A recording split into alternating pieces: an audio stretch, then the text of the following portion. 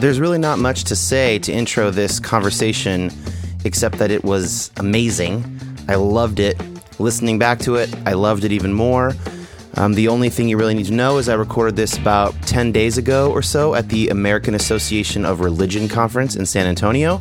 I didn't have my whole setup with me, so we are sharing one microphone, but I think it still sounds great, so just enjoy.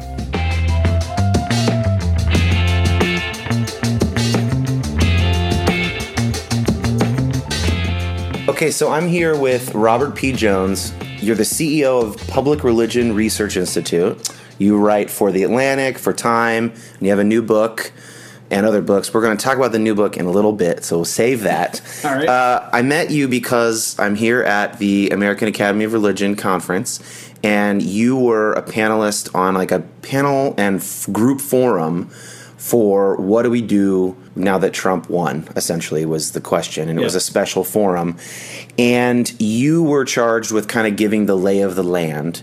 And one of the main things that you said was, let's not overreact to the election results if we're just looking at the data. So I'm going to have you explain what you meant by that. But first, can you give us a little more background about where you come from and what people can expect? Yeah, so I'm CEO of PRRI, stands for Public Religion Research Institute, and we're a nonpartisan, nonprofit research organization that really has a specialty in kind of religion, culture, and politics. So that's kind of our sweet spot. My background, I'm from the South. I grew up in Jackson, Mississippi. I went to Southern Baptist College and Southern Baptist Seminary, and then my PhD at Emory, and we founded PRI about 6 years ago now, so 2010. So you're saying you're a Baptist, and yet we should still trust you to be objective. Yeah, you're from the Northwest. I forget about this. Yeah. Every time you said the word Baptist, my suspicion grew. Yeah. No, so we are nonpartisan. It's all, data, and you can find it all on our website. If you're skeptical, you can sort of, check out the methodology. Okay. So you cautioned us at the opening remarks of this panel that we shouldn't overreact to the election results or the polling, which was actually pretty accurate. Overall standards. What are some ways that people are typically overreacting right now? Yeah. Well, I might make a distinction between, I think what I did say, just to be careful about it, is I don't think people should overinterpret the results of the polls. Okay. They can overreact all they want, because I think the results of the election are quite large. But the point I was trying to make is that the distance we had to travel to get these great results was not very far. Right? I see. So if you compare the 2012 exit polls to the 2016 exit polls, it's really hard to find any demographic group that is more than 10 points different than it was in 2012. So it's just enough movement and enough of the right places to get us there. One couple of examples I've been giving is, if you were to give me 110,000 votes, I could flip 3 states with 110,000 votes. I could flip Wisconsin, Michigan, and Pennsylvania with just that amount of votes. So that gives you a sense of just how close this election was. And if that had happened, we'd be having a different conversation. And that kind of red-blue map would look dramatically different, even though just a few votes shifted here and there. And that's the crucial difference between overreaction and overinterpretation. Yeah. So people can react however they want to react to the fact that Trump will be president. They can react to the fact that whoever won the popular vote will not be president, but they shouldn't overinterpret. Yeah. I mean, it looks like their votes are still coming in, and Hillary Clinton's tally is getting bigger because most of those votes are West Coast votes. I mean, the last time I looked, it's 1.6 million. This morning, 1.72. All right. So, I looked yesterday. It was like 1.6. Yeah. So, every day, it's going up. So she's going to win by more than 1%, maybe even 2% by the time it's all said and done, which is exactly where the national polls kind of had her. They had her up by 3 or 4, depending on which poll you look at. That's right in the zone. But yet, with the way the Electoral College works, and especially those upper Rust Belt states, just enough of them fell the wrong way to give us what, at the end, is a fairly dramatic result. Okay, so my amateur understanding of the state of polling is that the national averages were pretty much on, but there was some polling misses, especially in some of those Rust Belt states. So can you tell us what did the polls miss? Yeah.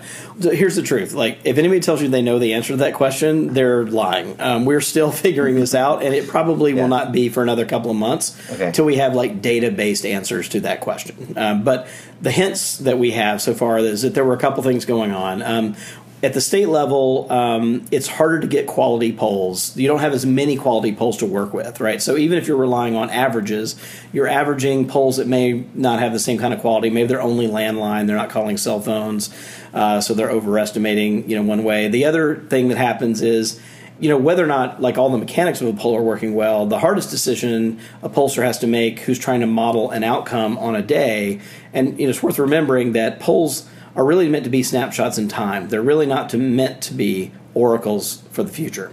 Yeah. But we need to use them that way in some ways. So what pollsters end up doing is, instead of making them a snapshot in time and then turning them into an oracle for the future, what you have to do is you have to tweak your sample to make it look like what you think the turnout is going to look like on Election Day, right? So you have to do these things called likely voters. Well, what are likely voters? They are what pollsters decide the electorate's going to look like, and you do that based on past turnout, but at the end of the day, you have to make people saying I'm enthusiastic, I will be voting or whatever. But at the end of the day, you have to make a human decision about how much you're going to weight those different things, and the guesses were quite bad. They overestimated Clinton's coalition turnout in many of these Rust Belt states and underestimated the turnout of kind of white Christian and white working class voters, and that's where you get the miss. Is it too early to diagnose a lesson from those cumulative misses, or do we need more data? I think it's hard. I think we're going to have to wait and really see, where we come out on this. The one thing I will say is that there has been floated that there still is not very much evidence for, not to say that we may not have it, but right now, this idea of the shy Trump voter that was just not willing to tell pollsters that they were supporting Trump, I still think we don't have any good evidence that was going on. It's much more about people who turned out who people thought were unlikely to turn out at the end of the day. Okay. So it does feel, though, I think to a lot of people, like there is something significant to learn from the fact that Trump won, whether or not the polling was close or whether or not it was off. Meaning it feels like a big political moment in our history for a number of potential reasons. I had people texting me the night of the election, and a lot of people said or thought, how in the world is this even possible for Donald Trump to win the presidency? Now, I don't want to ask you to pontificate on the state of everyone's minds, but from the data, do you see anything that helps explain how so many people could have been so flabbergasted by that outcome? Yeah, I mean, it's worth remembering that there was some of this sentiment, back when George W. Bush got reelected in 2004. I mean, there was a whole Michael Moore, dude, where's my country reaction. True. That was similar, I think, in feeling. But I think this feels even more than that. And I think it's because, in my book I talk about this and this kind of growing demographic, that is not Trump's demographic, right? And the sense that those demographics are just going to overwhelm, so to be basically white, older, rural, Christian voters, and that's the kind of it is in fact a shrinking pool of voters over against this kind of much more diverse, younger, more urban group, more and much more ethnically diverse group, and that all of those things are still true, and I think that's why it caught people so off guard, is because every time you look at those trends, they forecast a future where no political party is going to be able to be successful if they don't widen their tent and get beyond kind of old white Christian voters. I remember reading a lot of pieces to this effect of sort of like, look, here's why he can't win. Here's how much worse Romney did. Here's how much worse, whatever. Yeah. And here's this population that's shrinking and shrinking. And even if you think Trump is going to overperform with sort of white evangelicals, which he did, it's still not enough. Why was it enough? Yeah, well, I'm back to just enough in just the right places, right? It wasn't enough overall. It's important to remember that. It was not enough, right? Like I said, Hillary's going to be looking at maybe 2%, right, that she won. It's just that, man, those Rust Belt states, and one of the things that I think people don't realize, like when I say something like about white Christian voters, you think about Alabama, right, or Mississippi or Tennessee. But in fact, the highest density, like in population of white Christians in any state is places like Wisconsin, right, and West Virginia, the Appalachian region, but also the Upper Midwest. I mean, those are some of the, and we did some analysis after the election that showed you can predict Trump support more reliably by just looking at the density of, like, what proportion of a state is white and Christian than you can what proportion of a state is white and working class. Like, it is actually a more powerful correlation. White and Christian is more powerful to predict Trump than white and working class.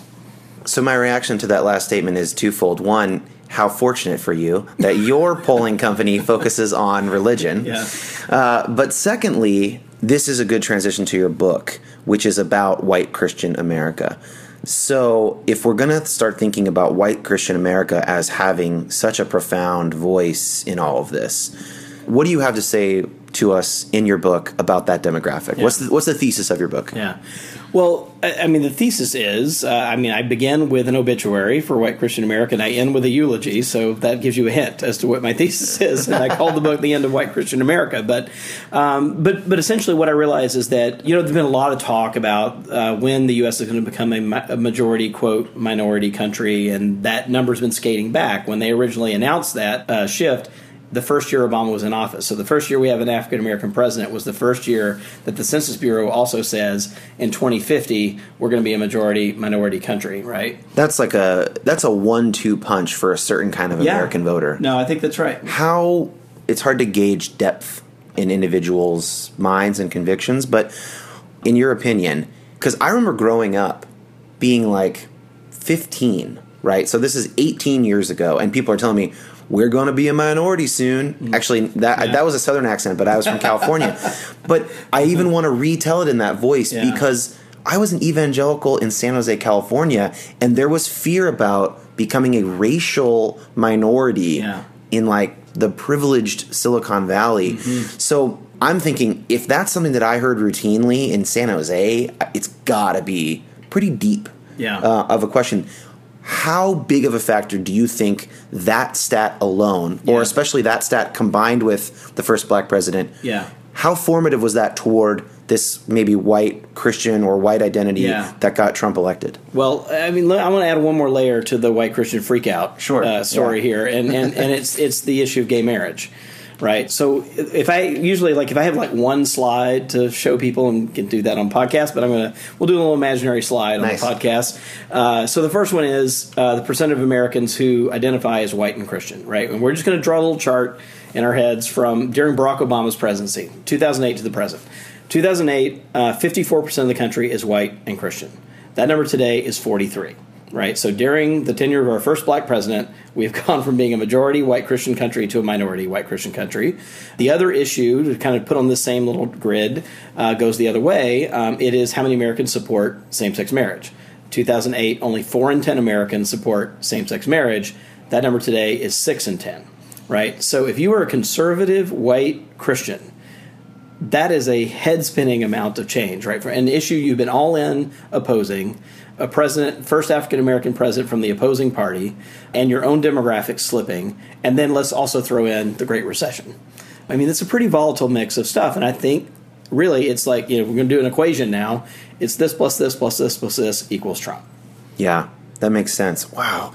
Yeah, those numbers, you mentioned those last night at the panel, and those numbers are pretty staggering, especially that 20%, a 20-point change in same-sex marriage in 8 years that's insane for a big social. There's no other issues really that you could. The closest thing is actually marijuana, legalization of marijuana. We see a big uptick. It's not quite that big, but abortion is essentially unchanged over this last really over 30 years. You don't see any changes on the issue of abortion, and most issues, if they are changing, I mean, it takes a whole generation to change, not like 8 years to change. What about previous data for civil rights questions? Was there ever or I guess you wouldn't want to say opposing a particular war like Vietnam because that's not as deep of a conviction as maybe same-sex marriages, but are there any things about like the protest movement in the 60s and 70s that changed that much in a 10 or so year period to your knowledge? I mean, I can't think of anything that, like you said, that goes to a kind of cultural identity. I mean, that's the thing, is that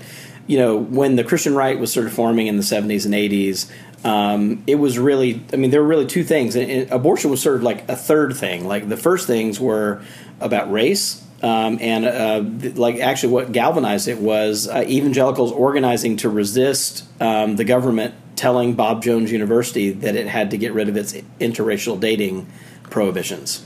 And they were going to lose their federal funding. I mean, that's what really galvanized conservative Christians in the South to become politically active. But then right behind that was gay rights, was opposing gay rights. And so that's been in the kind of Christian conservative movement's DNA from the very beginning. So I think many liberals and, since you're on the West Coast, coastal elites, I think underestimate like what a nuclear event the Obergefell decision was last year. And again, it was just last year, that legalized gay marriage across the country. They remember 2004 when George W. Bush got handily reelected, running on this values voters platform. There were a dozen constitutional amendments prohibiting gay marriage that all passed. That was just 2004, and here we are, today. All that's been wiped from the slate. I really do. It really is. It's economic, absolutely, but this cultural stuff is what I think really gives it its power. On a previous episode, I had Michael Lee Anderson on the podcast, who I actually just had lunch with today, and we were talking about this as well. But one of the things he mentioned in his argument on that previous episode is that Obergefell and Roe v. Wade, these big Supreme Court decisions, they tend to have these huge cultural backlashes on the other side of that decision. So do you think it's possible that Obergefell being decided by the Supreme Court, for instance, and not the states, contributed in some way to Trump's win? Not directly. I mean, I do think what it did, it just became like one more example of cultural loss, right? And so you think about these many, white Christians in the country had this sense that, the moral majority, that language that they used so much, that they really believed that. And really in the 70s and 80s, there was some truth to it. I mean, the country was with them on gay rights in the 70s and 80s, and in many ways even on gender roles and kind of how people thought about gender roles. They were with them, but not today. And so I think it's this sense that they've lost the center of the country, or they are no longer the center of the country. It's that bigger sentiment, and all of this is a piece. The gay marriage stuff is a piece. The black man in the White House is a piece. Their loss of their own demographics. And one more thing I'll say to the demographic piece that I think makes this more personal for so many of them is they've lost the younger generation. So when they're looking at their churches and they're seeing their grandchildren and their children's, friends no longer flocking to the churches the way they did a generation ago, I mean, that's a pretty palpable thing as well, that you're seeing even on the inside you're losing grip on the new generation. We've now just even kind of slipped from talking about the Trump voter to the churchgoer, but I want to ask you what the data says about that. You talk about when they look at their church congregations, what percentage are we talking about, if you can guess, Trump voters, or if the data tells us, Trump voters who go to church at least every other week or something like that? I'm not sure. It's actually in the exit poll, so if I had them in front of me, I could tell you. I don't have it off the top of my head. But here's the thing about that stat is it always gets trotted out because the exit polls include it, right? But it's essentially measuring a very particular slice of the Christian community more than another, because there's essentially two groups in the country who attend religious services very, very often. Let's say more than 4 in 10, or 4 in 10 of them at least attend, and that is white evangelical Protestants who voted 81% for Trump. But the other group that attends at that rate are African American Protestants who voted 80% for Hillary Clinton, right? So they have these kind of two very different. So essentially, anytime I hear somebody say, "Oh, Americans who attend church weekly vote for Republicans," like it's really only true for whites. It's not really true across the board. So having said that, I mean, we did see this as we always do, but in this instance, the logic is a little paradoxical, right? That the more you go to church, the more likely you were to support Trump if you're white. But that if you're white thing is important. Yeah. Back to the issue of gay marriage. Is that issue the one you point to it as being sort of like it's the clearest correlation with sort of the death of the social conservative movement? Do you think it's central because it's the last one of the big ones that they still could have won? Do you think it's significant because it's the one that's sort of was until recently currently up for legislation? Or do you think it is the central issue because it actually gets at the argument over, say, the Bible? Mm-hmm. What, in your opinion? Yeah, it's interesting because abortion still, the country's as divided on that issue as they ever have been, right? Yeah. So these issues have kind of gone their own way, and again, just a decade ago, you would tend to hear in politics abortion and same-sex marriage mentioned in the same sentence all the time, and you don't hear that anymore because they've kind of diverged. I think what happened was they lost both in the court of public opinion and in the courts, in the actual courts, at the same time. And so I think that sort of double whammy made it an issue. So then it became really clear they weren't going to dial that back once that happens. I mean, if you only lose in the courts but you still have public opinion, you might think, okay, we get another appointment. We'll be able to kind of maybe turn this back, or even vice versa. If you win the other way, where you might be able to kind of make some progress in the other one. But losing in both, I think it's just a clear sign that they've lost this issue. But that's why we got all this language around religious liberty, right? That was about a kind of rear guard effort. So if we lose this war, where can we win some battles as we've been kind of driven from the field, essentially? But what's interesting about that, I think, in this election cycle is that I think that, this was essentially Ted Cruz's bailiwick. He was all over the religious liberty thing. He went to Indiana, stood by Mike Pence when that whole fiasco went down in Indiana. He spoke up about that every chance he got. And what's interesting is that I think evangelical voters at the end of the day thought that, I think, was too small a battle to fight. And I think they saw it for what it was, essentially a kind of surrendering the bigger issue and how can we win kind of around the edges of things, after we've lost the bigger question. And, I've kind of thought about the reason why evangelicals went with Trump over Cruz. And I think one reason is that, Cruz was sort of, talking about the bathroom bills in North Carolina and the religious liberty fights in Indiana. And at the end of the day, I think evangelicals decided they didn't want, like this, kind of put it maybe in a pithy way, like they didn't want a bathroom fight, they wanted a barroom fight, right? And Trump was more willing to give them the barroom fight. A brawl, yeah. Interesting. I'd like to hear you name a couple narratives, if you can, on the right and the left each, about the election results that you don't think are borne out by the data. And just come up with as many as you can that are like, that's false, that's false. Yeah. All right. On the right, it's maybe easier, that evangelicals held their nose and voted for Trump. Okay, I've heard that a lot. Why is that wrong? They did not hold their nose. That's why that's wrong. How do you measure? Because I met plenty of nose holders. Yeah. Just in my conversations with them one-to-one. How do you measure on a national scale nose holding? Yeah. So clearly you can find some who did, right? And there were some who did. But, if you look at the data and you ask, okay, how about Trump's major policy platforms? Let's talk about building a wall. Evangelicals, 7 in 10 favor that. Temporary ban on Muslims, 7 in 10 evangelicals favor that. So you start kind of running out of places where they're holding their nose at the end of the day. And I think the truth of the matter is that, yes, for some evangelicals, it's uncomfortable to admit that they were really for building a wall, keeping immigrants out, that they really did have negative feelings about immigrants and Muslims and African Americans. If you ask about racial resentment, for example, we have a survey question that says basically that today discrimination against whites is as big a problem as discrimination against blacks and other minorities. 7 in 10 evangelicals agree with that statement. Oh my gosh! So I sort of run out of places to look for where evangelicals are holding their nose. In fact, they were quite with Trump on most of these basic tenets. 2/3 of evangelicals say it bothers them when they run into immigrants who speak mostly English. Right, so there's even a kind of visceral discomfort here.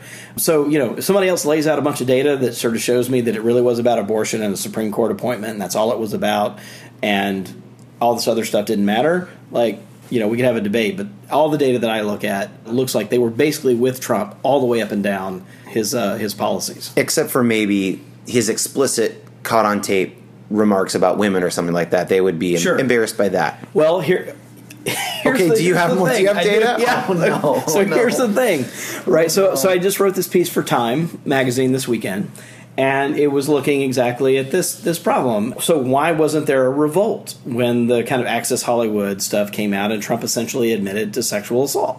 And we already know he's on record bragging about having extramarital affairs, and he said he's never asked for forgiveness in his whole life. I mean, I could go on and on. But the real clincher is that we had a question that we asked in 2011 that was around actually when the first round of things came out around Anthony Weiner and his texting issues. And so we asked a question in that context, and we said, do you think it's possible for a politician to commit immoral acts in their private life and still behave ethically and fulfill their duties in their public life?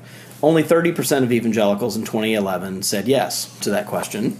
Drum roll, please. The number when we re-asked this question in this election cycle is 72%. So white evangelicals now are more likely to say that a politician can make this distinction between their private and their public life than non-religious Americans are. In other words, more than non-religious. Yes, more than non-religious Americans. Yes. If you say, for instance, could Bill Clinton have still been a good president even though he received oral sex in the Oval Office? And I bet if you had the data for that question asked back then, it would have been. Yeah, we didn't ask it back then, but there's plenty of, so Pat Robertson, for example, went ballistic in the 90s about Bill Clinton and called him, was turning the, White House into a Playboy mansion and was this, terrible person and needed to be kicked out. And what did he have to say to Donald Trump when he had him on the Christian Broadcasting Network? His closing comments to Donald Trump were, "You inspire us." Instead of turning the White House into the Playboy Mansion, we're just going to turn Trump Tower now into the White House, and he can just stay there, and it's already the Playboy Mansion. Yes.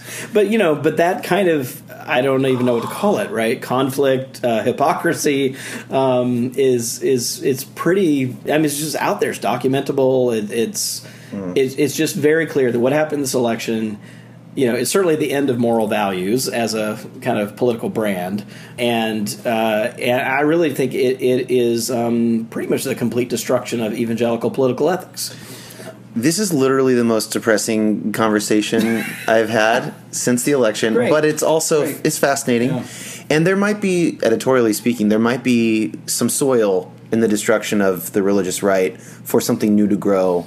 Maybe something that, like in the words of a lot of Catholic ethicists, embraces a complete and unilateral ethic of life, rather than, we care about fetuses, but we don't care about people once they're born. That's obviously an unfair characterization, but maybe there will be a new movement, a youth-led movement toward these moral questions. They will be different, and obviously you're not going to see gay marriage in that list. Yeah, but. I mean, usually, this is a great point. I mean, so what happens, right, over time is that you do sometimes get these generational changes, right, where, a generation goes off the grid a little bit, and then the new generation goes, wait a minute, let's rethink this. Like, this doesn't seem right to us. The problem with renewing evangelicalism from within is that evangelicals have lost so many of the younger voices. They've left to become unaffiliated. So that generation that would have been there to be the kind of internal critics and internal kind of yeast or, to ferment and kind of build something new are now no longer even in the category. And so I think that becomes a real challenge for the evangelical. Just to give you an example, I mean, if you look at seniors today, about 3 in 10 seniors are white evangelical Protestants, right? So it's like a third of that cohort. But if you look at Americans under the age of 30, it's only 1 in 10. So they've lost 2/3 of their market share just over the generations that are alive today, right? So it's a pretty challenging environment. And the ones that have stayed have been the ones that have been more on board with the kind of Christian right, politicized, partisan agenda. And it's the people who had problems with that have kind of left. And so unless there's some way for them to return to the fold, but I think most of them aren't going to do that. Well, and I think that I'll probably end up doing an episode about this, if keeping the label evangelical is tenable for certain people. But a quick example from this podcast, Danielle Mayfield, who has been on it twice now, in our private conversations, and I think she might have said on the episode, her first episode, that if Trump won, because I'm always pushing her on this. She lives among refugees. She embraces these sort of liberation tendencies of in her theology, but she's always kept the term evangelical, and sort of playfully, I've always kind of given her crap about that. Yeah. I know I'm not an evangelical just because of any of the definitions of what it means, and I always kind of give her a hard time about being one. And she said, if he wins, I probably will have to drop that label. And she texted me on Wednesday after the election. She's like, I'm dropping it. I have to. I can't. That's too much. Like, I can't. If I stay, now I'm speaking for her, but I think her idea is if I stay, I'm going to spend the rest of my time apologizing for this and explaining it, and that's not maybe the best use of my time. Yeah. Daniel, you can come back on and correct me if that was wrong.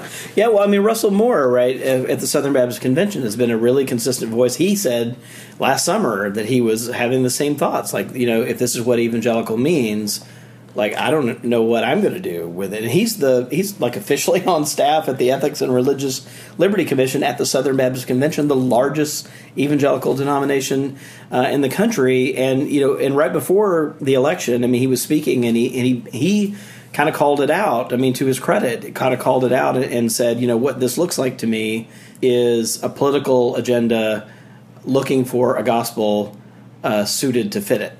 And if that's what it is, that's pretty hard to defend.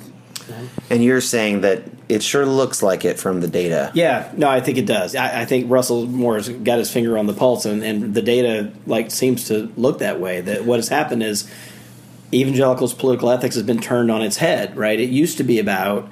I mean, evangelicals have traditionally been very strong on if you agree with them or not, they've at least been strong in saying here are our principles.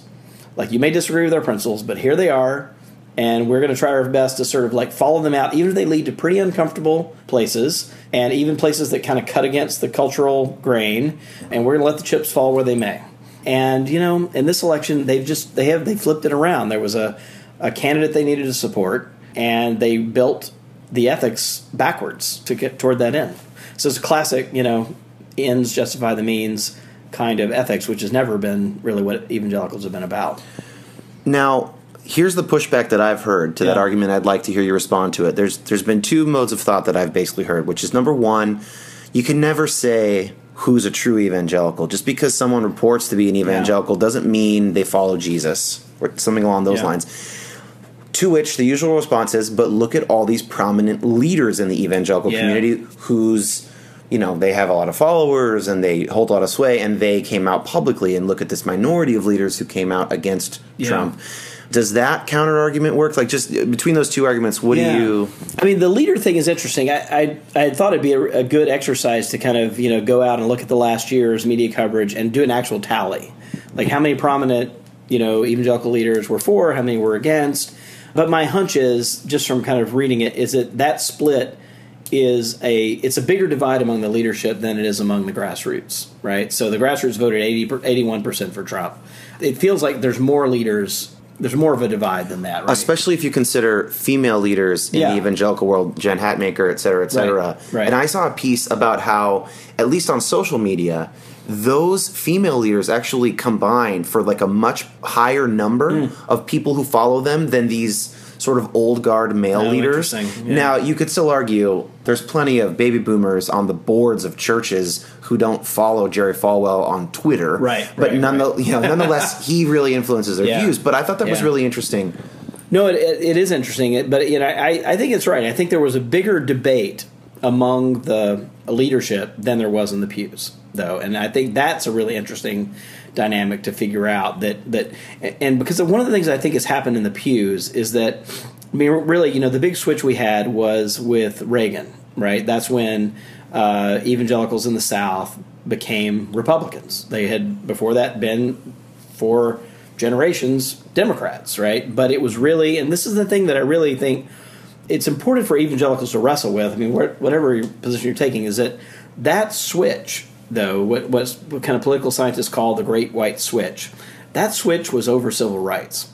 And the reason that you get this kind of massive shift in the 70s is because the Democratic Party became the party of civil rights. And it became very against kind of Southern culture, and that conflict eventually combined with the Southern strategy of Republican operatives taking advantage of that really is what brought all this kind of evangelicals into the fold, into the Republican fold in the 70s and 80s. And by Reagan, they were just Republicans. And then the problem has been that what has happened over time is that we've now had about 3 or 4 decades of Republican identity being sort of welded on to evangelical identity, so that that's the subtitle of the autobiography of my childhood. Yeah, right, where it becomes unthinkable, right, to vote for a Democrat, like you would be shunned. Yeah, Dan Koch, A Life, ages 10 to 20, subtitle, Republicanism being welded onto evangelical. I mean, that's almost all of my friends had that experience, right? And it took us going to college and sort of getting liberalized to even consider if we could not be Republicans anymore, starting maybe 15 years ago with my peers. Right. But when a Republican becomes, along with being evangelical, part of your tribal identity, it becomes really hard to think outside that box, right? And as I think that's also something that evangelical leaders are reckoning with, is that in an election where they needed people in the pews to be able to think outside of that box, they were unable to do it, because they had been fed decades of this kind of tribal partisanship. Okay, so this leads me to a question about a possible hope going forward. And for the sake of this, I mean, not everyone who listens to this show would necessarily share yours or my views on this, or even whether or not we share them. But supposing that you or I or a listener wants inclusion of minorities, wants social justice to succeed in however they define it, is there an opportunity here in the longer game, supposing Trump does not destroy the republic in 4 years, is there an opportunity here if Trump clamps down on torture, on a Muslim registry, on a temporary ban of Muslims, if this starts to be seen as a civil rights issue, and the Democrats already have a foothold on civil rights, and they already just won the popular vote with an awful candidate, against an awful candidate, to be fair, right? Yeah. But if they already do that, is there, I mean, it might take a long time policy-wise, governorship-wise, Senate, House-wise, to reverse the new majority, but is there a silver lining here for people who want those issues at the forefront, where in the future, if the GOP ignores these social justice issues, they're just not going to, they won't have enough to win anything? Yeah. Well, the first thing I want to say, this may be a prelude to the answer here, is that I do think we're going to have a real on-the-ground, concrete test of whether those evangelicals who are saying they voted for Trump but they held their nose, whether or not that is true. Because I have no doubt in my mind, with Steve Bannon at the top of the, whispering in Donald Trump's ear, that we're going to see some policies that are targeting all kinds of vulnerable populations in the country. And so, like, a Muslim registry, I mean, this should be a no-brainer. Like, you don't have to be a Democrat or a Republican to, like, know that this is, like, against basic American values and civil rights. To be clear, you're talking about a general Muslim registry, because so far that hasn't been proposed. The only one has been reviving NSEERS, which was for non-citizens. This is something that I hate being the conservative guy in the room on this, but I want to keep hammering this, that, like, that's not the same thing as the Muslim registry that Trump talked about in the campaign. Yeah. So the ACLU doesn't like it, and I don't like it, I think, but it's not a bipartisan wheelbarrow full of flaming manure. Yeah. It's a Homeland Security question. You're talking about a general registry of Muslims. I'm talking about for Muslims in the country now. Right. That's the one I think is like a no-brainer. Yeah. Right. I realize it. We had this other program. It passed constitutional muster. It was implemented program, and people disagree about it. But I think if there is a call for, like, all Muslims in the country to register with the U.S. federal government because they're going to be put on some kind of watch list, like, I really do think, like, you don't have to be a Republican or Democrat to know, like, that's going to send us somewhere that we as the country just don't want to go. Now, okay, so if that doesn't happen, what are the other on-the-ground tests? Are you just talking about polling data, or are you talking about concrete action among those evangelicals who, quote-unquote, held their nose? Yeah. Well, I think it'll just be interesting to see. Because, like, the Southern Baptist Convention, for example, has been supportive of a passive citizenship for immigrants who are in the country illegally. The Catholic Church has been, the Catholic bishops have been supportive of that position. So now that a Republican is in the White House, do they hold on to that conviction, or do they back away from it? I think so. we'll see, right? But that's measurable. Yeah, that's measurable because they're on record saying, like, this is where we think our faith leads us to go on this question, and we think this is good, sound policy. And then, but if they move on that for no other reason that there is a Republican in the White House now, that'll be telling. So a lot of listeners to this podcast, and I would include myself in this, have strong religious beliefs, and yet we didn't like Trump. And we are worried about what he might do.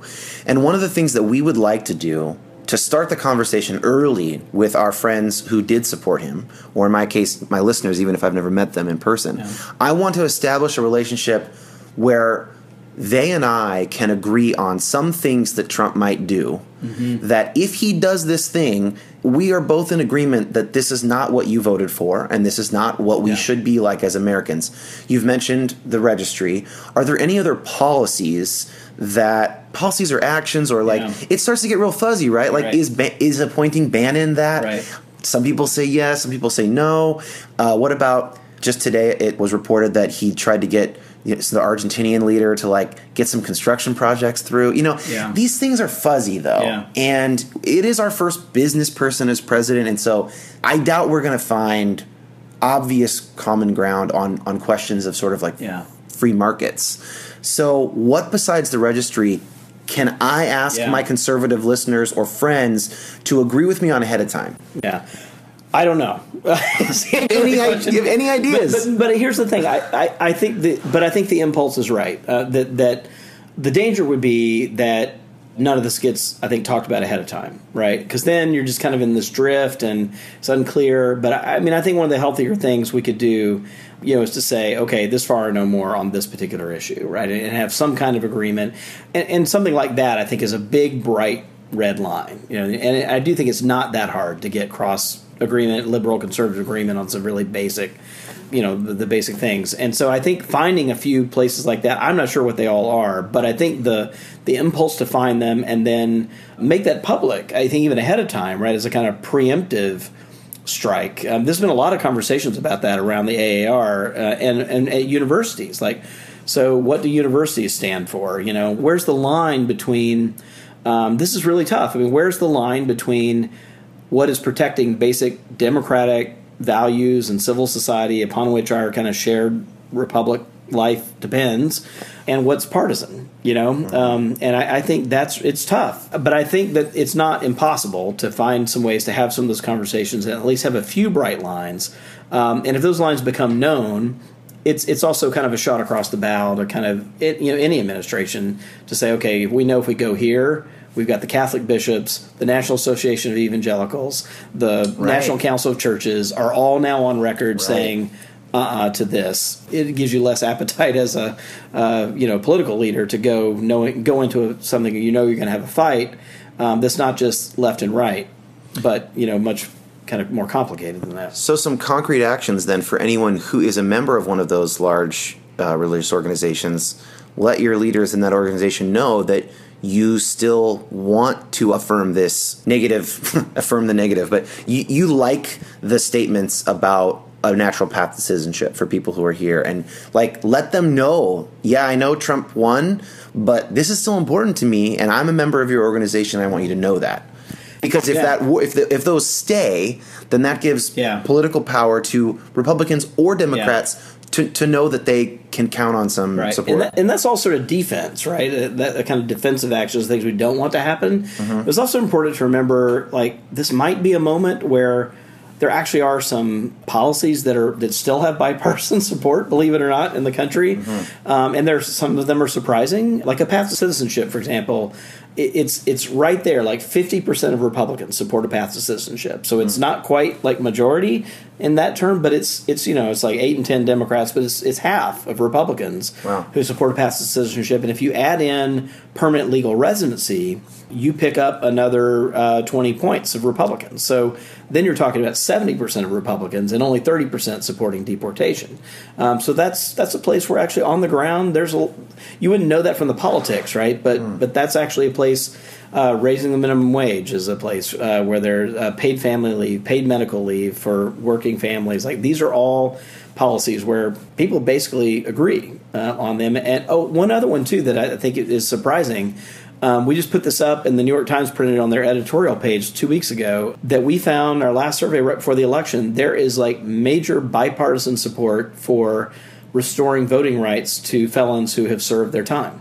Interesting. Yeah, it's 60% of Republicans support this policy. You do wonder if the GOP that got Trump elected, if their rhetoric will change that. But that's interesting to note that right now, because that seems like it hasn't really trickled down to the voting population yet, but there's quite a bit behind the scenes in the last 4 years or whatever. Yeah. Okay, I got two more things I want to talk about before we go. The first is, we forgot to have you earlier give a narrative on the left about the election results. That's left. Wrong. You only did the right. So this is a depolarizing show. We need to criticize both sides. So on the left, I think the thing that I have pushed back the most on is analysis that I think people are tempted to give, because they sort of give a kind of Marxist read on things, that this is all economic. I think that's just wrong. Is it economic? Absolutely, right? I'm a sociologist by training, so I'm going to give a little sociology here. But there's this great debate between Karl Marx and Max Weber about what drives social change. And Marx was, of course, is like people's economic interests. That's the main drivers of social change. That's what that's what motivates people to do what they do.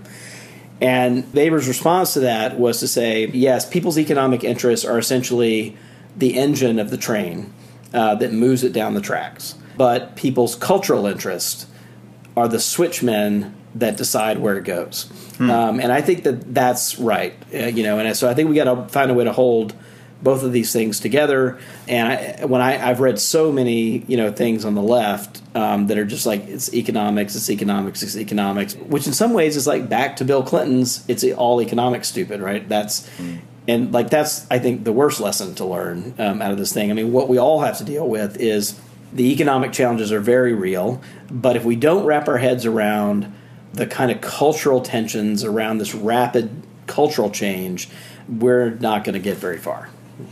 Okay, last topic, and then I'll have just like one sort of button-end question. So the last thing I want to talk about is hysteria. Now, in that forum yesterday, I don't know if you felt this, but it was like an hour and a half long, and there was about a 20-minute period that I felt palpably anxious, and that like there was just a group anxiety and almost a hysteria for a minute. It kind of passed as these group, people kind of expended their anxious energy and started talking about solutions and whatnot.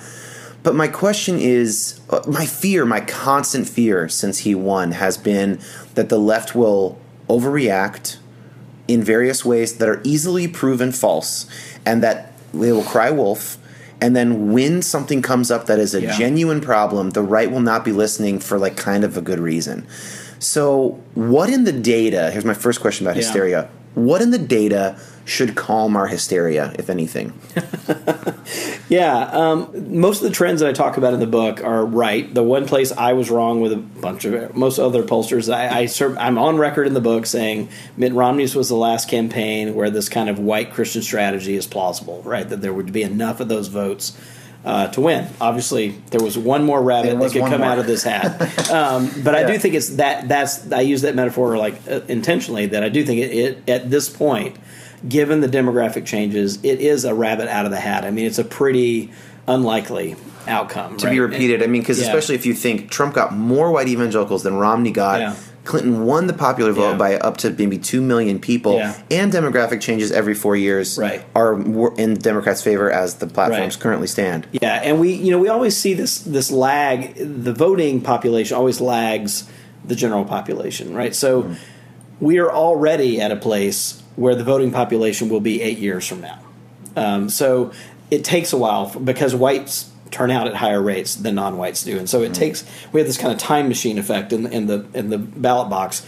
But 2024, it's not that far away. 2 election cycles from now, we will have our first election where even at the ballot box there will be a minority of white Christian voters at the ballot box. So that's not that far away. And if you think about where we've been, I mean, Bill Clinton's election, 72% of the country was white and Christian at the ballot box in Bill Clinton's election in 1992.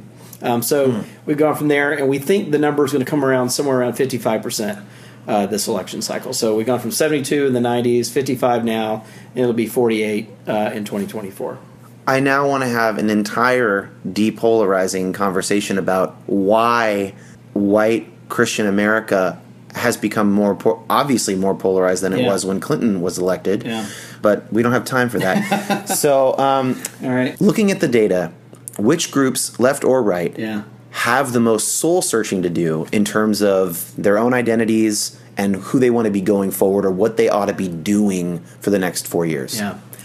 Well, we talked about white evangelicals a lot. I think there will absolutely be a conversation about this. Like, what does the word evangelical mean? What are our priorities in politics? Like, what happened that we had, like, all these leaders speaking out and then basically no difference at the ballot box? So leadership, and like a whole idea of like what political ethics do in a religious space. On the left, I think, and maybe not even on the left, but like another group, I think, is I do think Latinos in the country. I mean, this was supposed to be the great, huge turnout of Latino voters. It turned out to be kind of muted. I mean, it looks not that different than it did in 2012. And our pre-election polling was suggesting that Trump might not break 20% with Latino voters and do worse than Romney. He actually did a little bit better than Romney among Latino voters. So what's that about? What does that mean? It's clearly not all about immigration, right? So I think digging into that, like what was it that the small group of Latinos that did end up going for Trump that they saw in Trump? And if it turns out that going to do a little bit better. I mean, I don't think they're going to do as well as George W. Bush got more than 4 in 10. So we're still pretty low from George W. Bush's. Trump got 25. Is that right? I think it's a little higher than that. I think it's like 29. Okay. Yeah. So and they still adjust these things, but it wasn't quite 3 in 10, but it was more than Romney got, and so that's. I think the little soul searching there, like figuring out what's that about, because everybody thought all the anti-immigrant rhetoric was going to push that support into the basement, and it really didn't. My final question to you is just being rational and looking at the data, and then us all being very rational people listening to this. What should our overall end of the day take be about Trump's election from the data?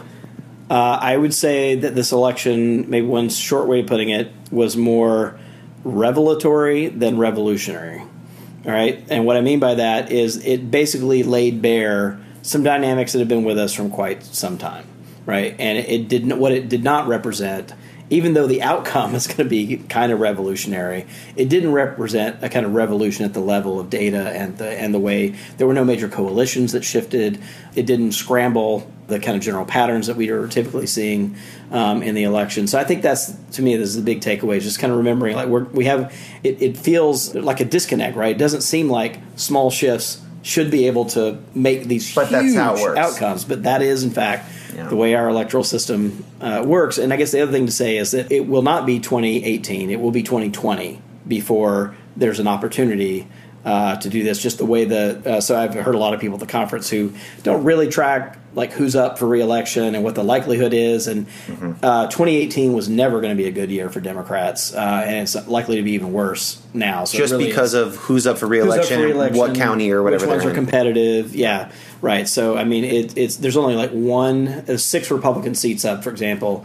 Only one of those is plausibly competitive, and they've got a strong candidate there. The House looks even worse than that. So it really will be 2020 before there's another referendum on like who we're going to be as a country and what direction we're going to go. Yeah. Robert, thanks so much for your time, man. Yeah, thanks for having me.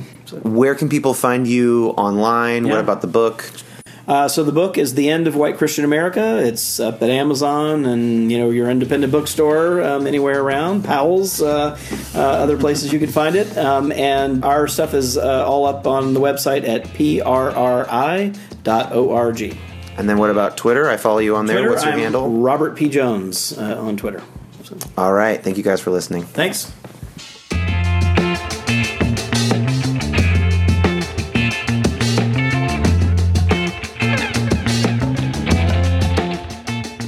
One thing I don't say very often is, if you want to help the podcast out, probably the best thing you can do is just share an episode with somebody.